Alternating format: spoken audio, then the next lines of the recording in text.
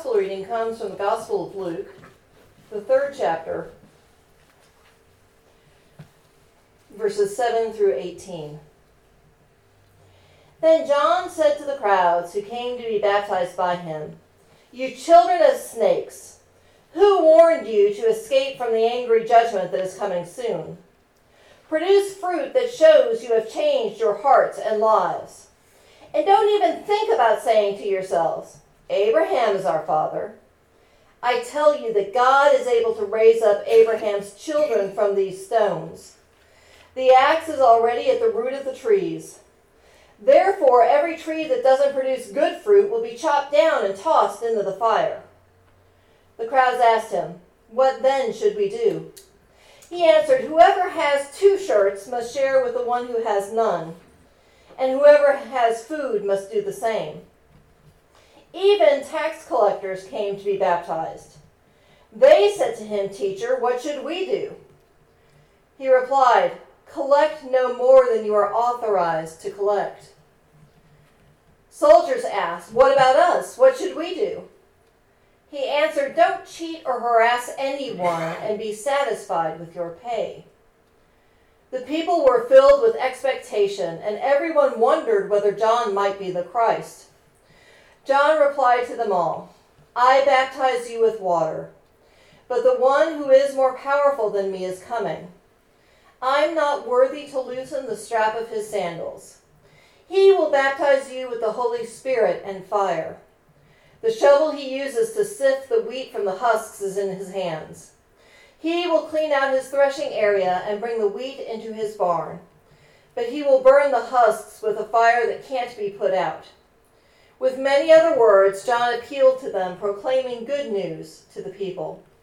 It's the word of God for the people of God. Thanks be to God. I started last week's sermon by talking about the fact that John the Baptist is an absolutely pivotal character in the Christian story, but we don't see anything about him in our Christmas pageants. You don't see him on our Christmas cards, you don't see him portrayed in Christmas pageants, and this week we get to see why not. John starts his sermon by referring to the crowd as children of snakes, or in some translations more colorfully, as a brood of vipers.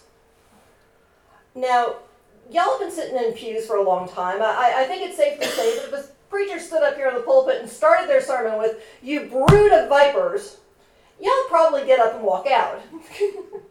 That's generally not how one wins friends and influences people, but that really wasn't John's chief concern either.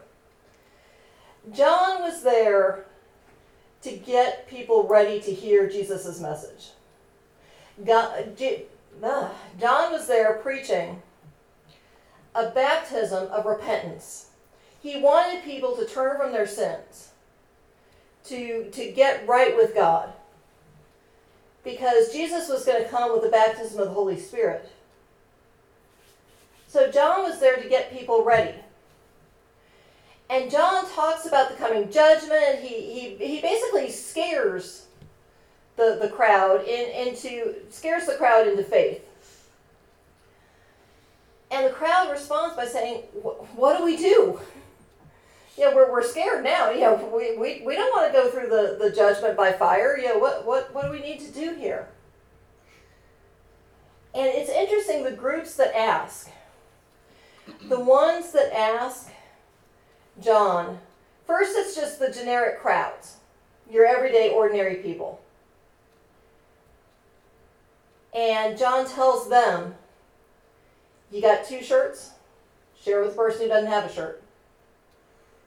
You got plenty of food? Give it to the one who doesn't have enough. Share what you have. Take care of each other." Then the tax collectors go to John and say, "What do we do?"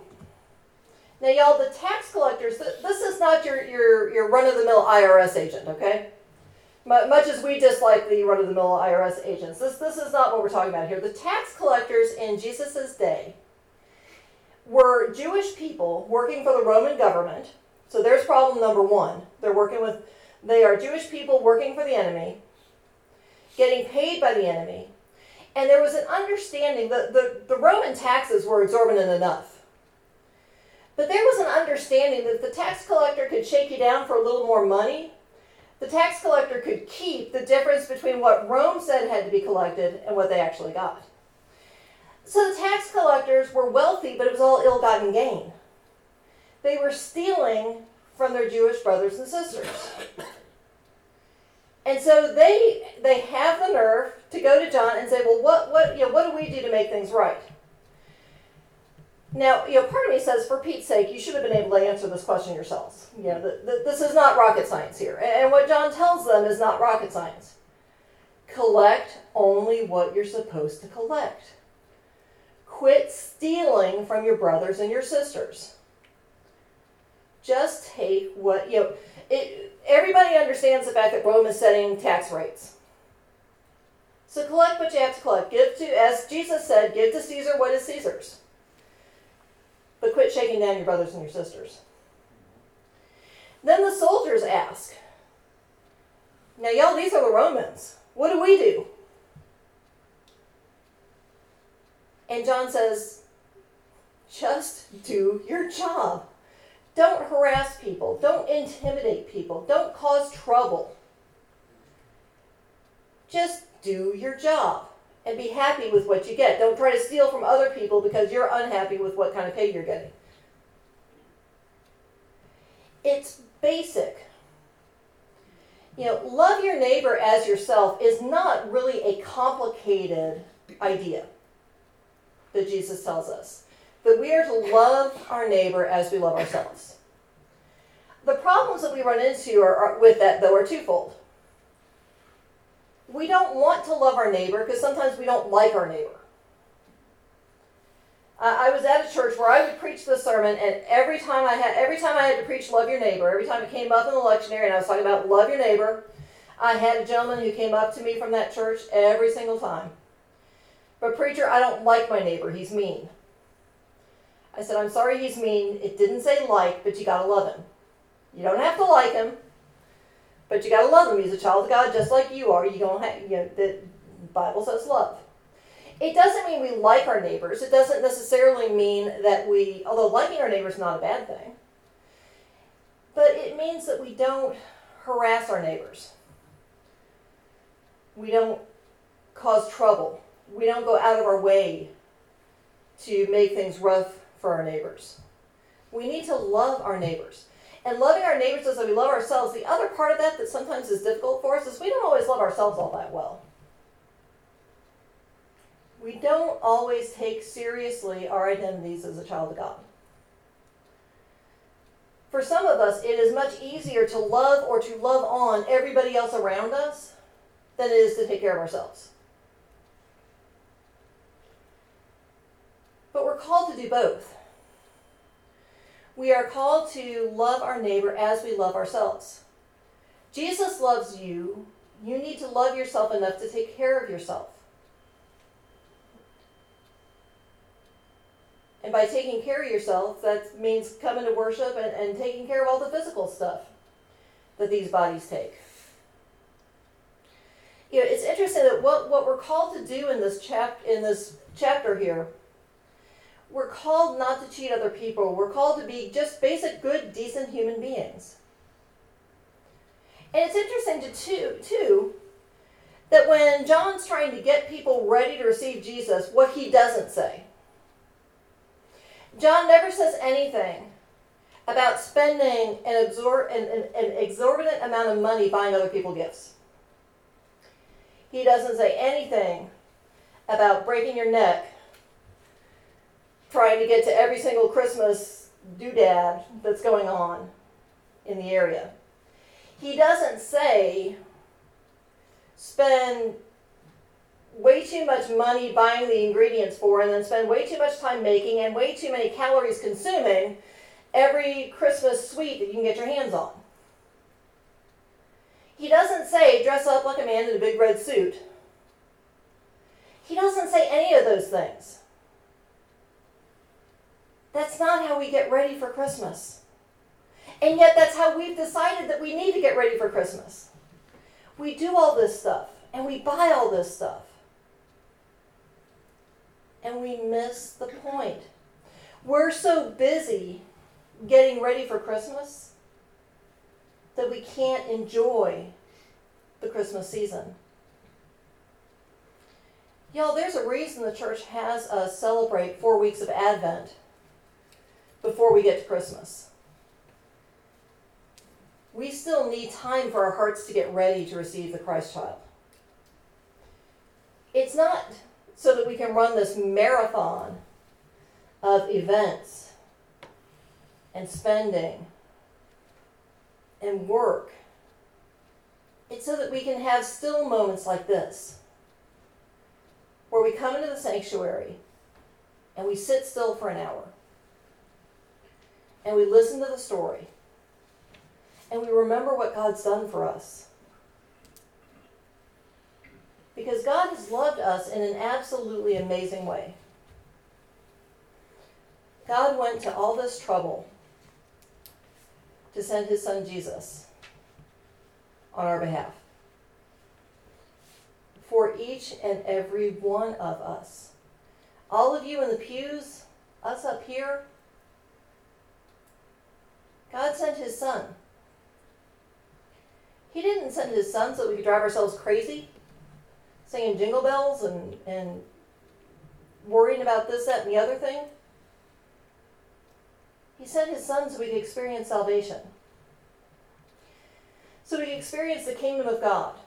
And we experience the kingdom of God, not just, we talk about the kingdom of God, that's the kingdom of heaven is where we go when we die. And yes, that's true, that is the kingdom of God, but Jesus makes it clear that the kingdom of heaven breaks into this realm here and now too. So the kingdom of heaven is both here, in the now, and in the not yet. The same way that we live between two Advents. We live between the first coming of the Christ child and his coming again in glory. So how should we live? I think if John the Baptist could come back and see our society today, he'd probably have a stroke for one, but I think that he would tell us and answer the question, what should we do? He would say, love each other. Treat one another with respect. Be civil to those you disagree with. Share what you have. Be willing to love the stranger. Because it's in doing those things. It's when we do those things that we see God's presence break through. Sharon wasn't joking about God being present at the Christmas gathering yesterday for the food pantry.